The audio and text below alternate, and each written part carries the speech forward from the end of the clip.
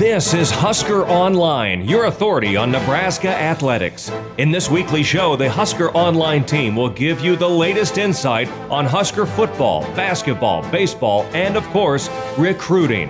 Now, here's your host, Husker Online publisher Sean Callahan. Hello and welcome again to another edition of the Husker Online Show. Sean Callahan, Ron Washett, Nate Klaus. Guys, I don't know, it just has this feel as we sit here as the Memorial Day weekend. By the way, it doesn't even feel like, it's hard to believe we are at Memorial Day weekend, which usually is one of my favorite holidays because you're at the pool having some barbecuing, a few brewskis. But a big vote obviously took place this week, and we're going to learn more Friday after the SEC. But June 1st, a lot of people in the college football Power 5 world are moving forward with this June 1st narrative that organized workouts can begin. And really, this is the first step. I mean, I think if you can successfully get the Power 5 to all begin organized team activities by June 1, following state guidelines, meaning groups of 10, when they can be grown to 15, 20, whatever, but follow the state guidelines, I think this will pave the way to at least getting a season that might start on time.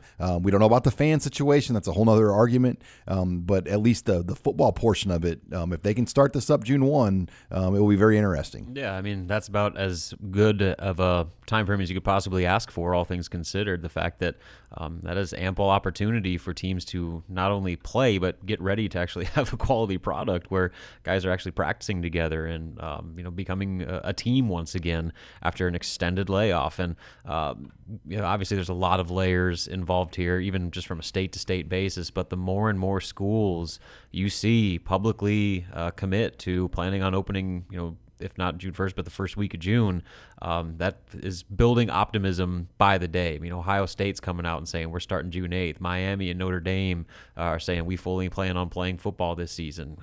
Michigan, Jim Harbaugh said we've never even thought about not playing football this year. The SEC obviously has been pioneers, so to speak, in leading the charge back to football. So that is some pretty substantial players in the college football universe that all seem to be on the same page that football is going to happen. But now the issue is, what will it look like in 2020? I mean, as far as not only fans, but adjusted schedules and travel issues, and so there's a lot of layers to it. But like you said, getting that first step of getting teams back together on campuses, working out, is critical in actually getting the ball rolling. Yeah, I think this whole thing is, in terms of the process of making it back and getting back at it, I think it's just a kind of a follow the leader type of deal. I think it's going to be kind of a domino effect where one conference, couple major teams, couple major conferences go ahead and say, yep, we're coming back. This is how it's going to look. And then everyone else is going to kind of fall in line and follow the leader. And then they'll get to the fans and, this is what it's going to look like in the fall. This is how we're going to operate, and this is the protocol. And then I think everyone else will kind of get in line. So this is the first step and kind of getting back to normal. And, I've talked with some of the incoming recruits that signed here with Nebraska, and they're all supposed to be coming in and being in Lincoln between the 26th and June 1st. And so, I think that's kind of fallen in line with what we're hearing across the country, really. And by doing that, it allows you, Nate, to have those guys have a few days of acclimation, and then they could start June 1 right away. And, the first day technically of the 5-week summer session, which is all online this year, is June 8th. So there would be a whole week essentially before the 5-week session starts, which it's kind of irrelevant this year because there won't be any classroom things going on. But we saw some other things this week of interest too. Notre Dame announced that they're going to start their semester 2 weeks earlier so then they can end the semester on Thanksgiving week, which, I mean, honestly, of all the things I've seen that are way far in advance done, that one did make sense to me. I'm like, you know what? What's the hurt of starting your semester 2 weeks earlier in August? I don't see any real downside to that.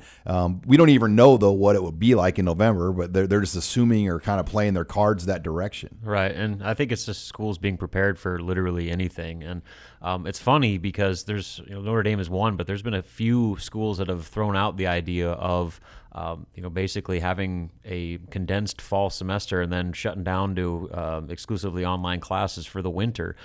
My question is, what does that do to winter sports, particularly college basketball? I mean, does that change the schedule for college basketball? Would it? I mean, if they're going the rest of the school year remote, will there be a season? I mean, because right now it seems like there needs to be students on campus for them to play football. Does that still hold true with winter and spring sports? And so obviously college basketball got the brunt of it with the way that this thing hit back in March.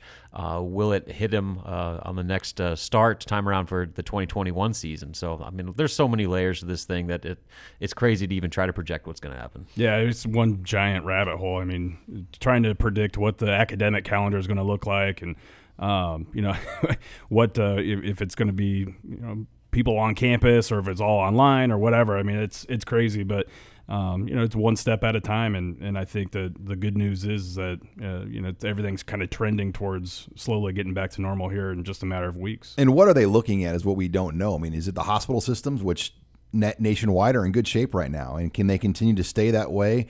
Because we're not going to stop the spread of this virus completely. I mean, people are going to get it, and I think we're learning more and more about who's more vulnerable, where it's happening, the types of places it's happening, et cetera. And I read a stat that in the entire SEC footprint, for example, there hasn't been one death of ages 18 to 22. So I think you have to be prepared that guys are going to get it, and it's not the end of the world if you're a perfectly healthy athlete.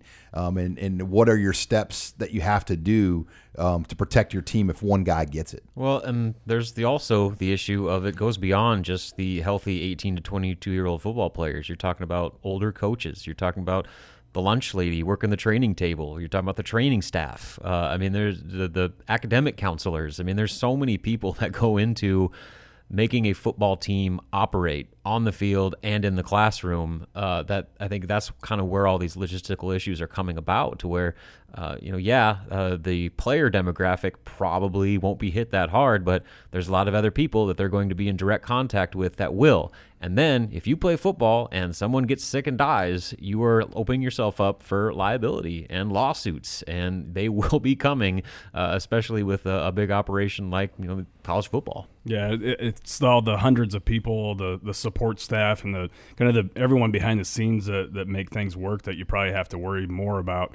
I would not want to be a college lawyer right now or representing universities. Well, maybe you would. Maybe you'd be raking it in. I don't know. But trying to protect your client, so to speak, right now, that'd be a tall order. I mean, I think it's almost a waiver process where people are going to have to say, all right, if you come, these are the risks you're taking. Like Disney Springs, which is the shopping mall connected to Walt Disney World. It's an outdoor shopping mall, kind of like Nebraska Crossing. They have a thing now posted there. You have to wear a mask, obviously, to shop there.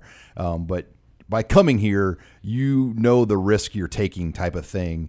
You acknowledge. And you are liable for this on your side of it. You were not liable if you got sick. And I think there's going to be a lot of that. And, I think that's one of the things Congress and Senate are fighting for, too, is people that open businesses up and whatnot, they're afraid to get sued. Mm-hmm. And you have to protect that as well, because there's going to be a lot of people trying to probably do lawsuits over this. Nursing homes are going to get sued probably in places like New York, et cetera. And that like you said, there's a lot of money, in that you worry about that people could get sued over this. Mm-hmm. And so that, the idea of fans coming back to stadiums anytime soon, I think that's probably wishful thinking. I mean, just with that point being made that you're going to ask 90,000 people to sign a waiver to enter the stadium, which I'm sure they would, but that's, you're just asking for trouble at that point. So I think that's probably the furthest thing on the minds of college athletic administrators and conference commissioners, that we're just trying to actually play the sports. And down the road, once this thing gets a little bit settled, we'll start talking about bringing fans back. Yeah, I mean, the fans are a huge part of college football, obviously, but I do think that it'd be kind of wishful thinking to go ahead and plan on, using your tickets this fall or making it to every game and road game this coming fall. All right, much more to come here. You're listening to the Husker Online Show.